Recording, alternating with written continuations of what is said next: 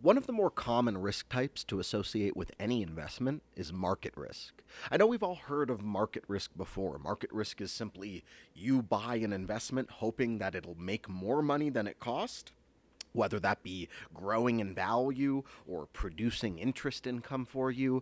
People buy investments hoping to make money. And with that reward potential comes a risk potential, the risk of losing money. And market risk is simply the risk that you invest in something like stocks or bonds or mutual funds, etc., and the value of your investment falls, and you end up losing money. Now, bond investments do have market risk, the risk of losing value. And we don't want to confuse this with a more logical risk type called default risk for bonds. See, default risk is the risk that you buy a bond as a bondholder and the issuer simply doesn't pay you back for whatever reason. And in that case, you would lose either all or the majority of your investment. Now, that is definitely a loss of money, but it wouldn't be called what we consider market risk, right? You could buy a bond today, and tomorrow you could check the value of your bond, and its value may have fallen compared to the price you paid for it yesterday.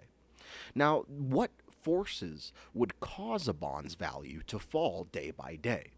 And again, we're going away from the concept of default risk, and we're about to talk about something a little bit more conceptual.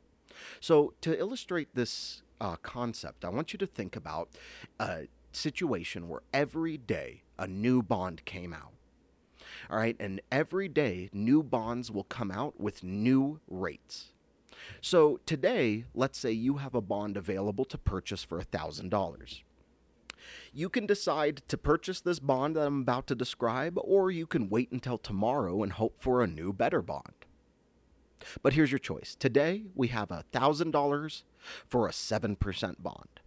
This bond will produce $70 a year for you. We're not going to worry about the maturity of this bond at this point, but today you can purchase a 7% bond for $1,000. Take it or leave it. Tomorrow, I'll give you a new bond with a new rate for you to purchase for $1,000.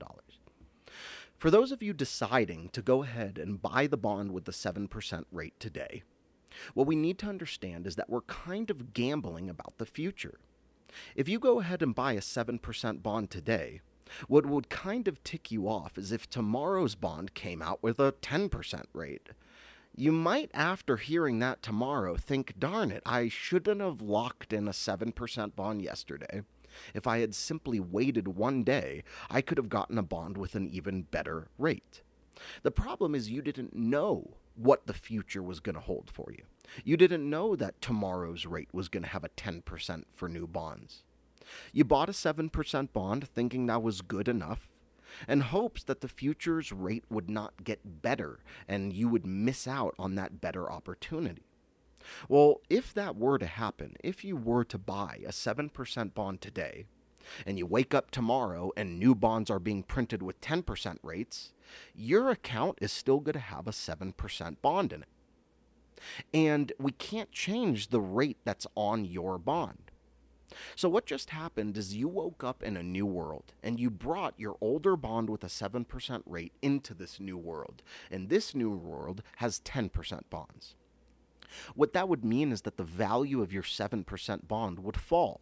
All these new investors today expect 10%. They expect $100 a year. And you, having bought your bond yesterday, you have a bond that produces 7% or $70 a year. And in all honesty, nobody is going to want that bond. In order to sell that bond in this world, you would have to drive the price down. Or, better put, the market would drive the price of your bond down for you. It would calculate that your 7% bond is not worth as much in a world where everybody now can buy 10% bonds. So the value of your bond would fall from where you bought it. And that is called market risk for bonds. For bonds, market risk is more commonly known as interest rate risk, and on the Series 7, these two terms are interchangeable and they are synonyms. So what is market risk? It is the risk that a bond loses value due to market interest rates rising after you purchase. You can think of it like the resale value of your bond will fall if market rates get better than the bond rate that you have. This is known as interest rate risk or market risk.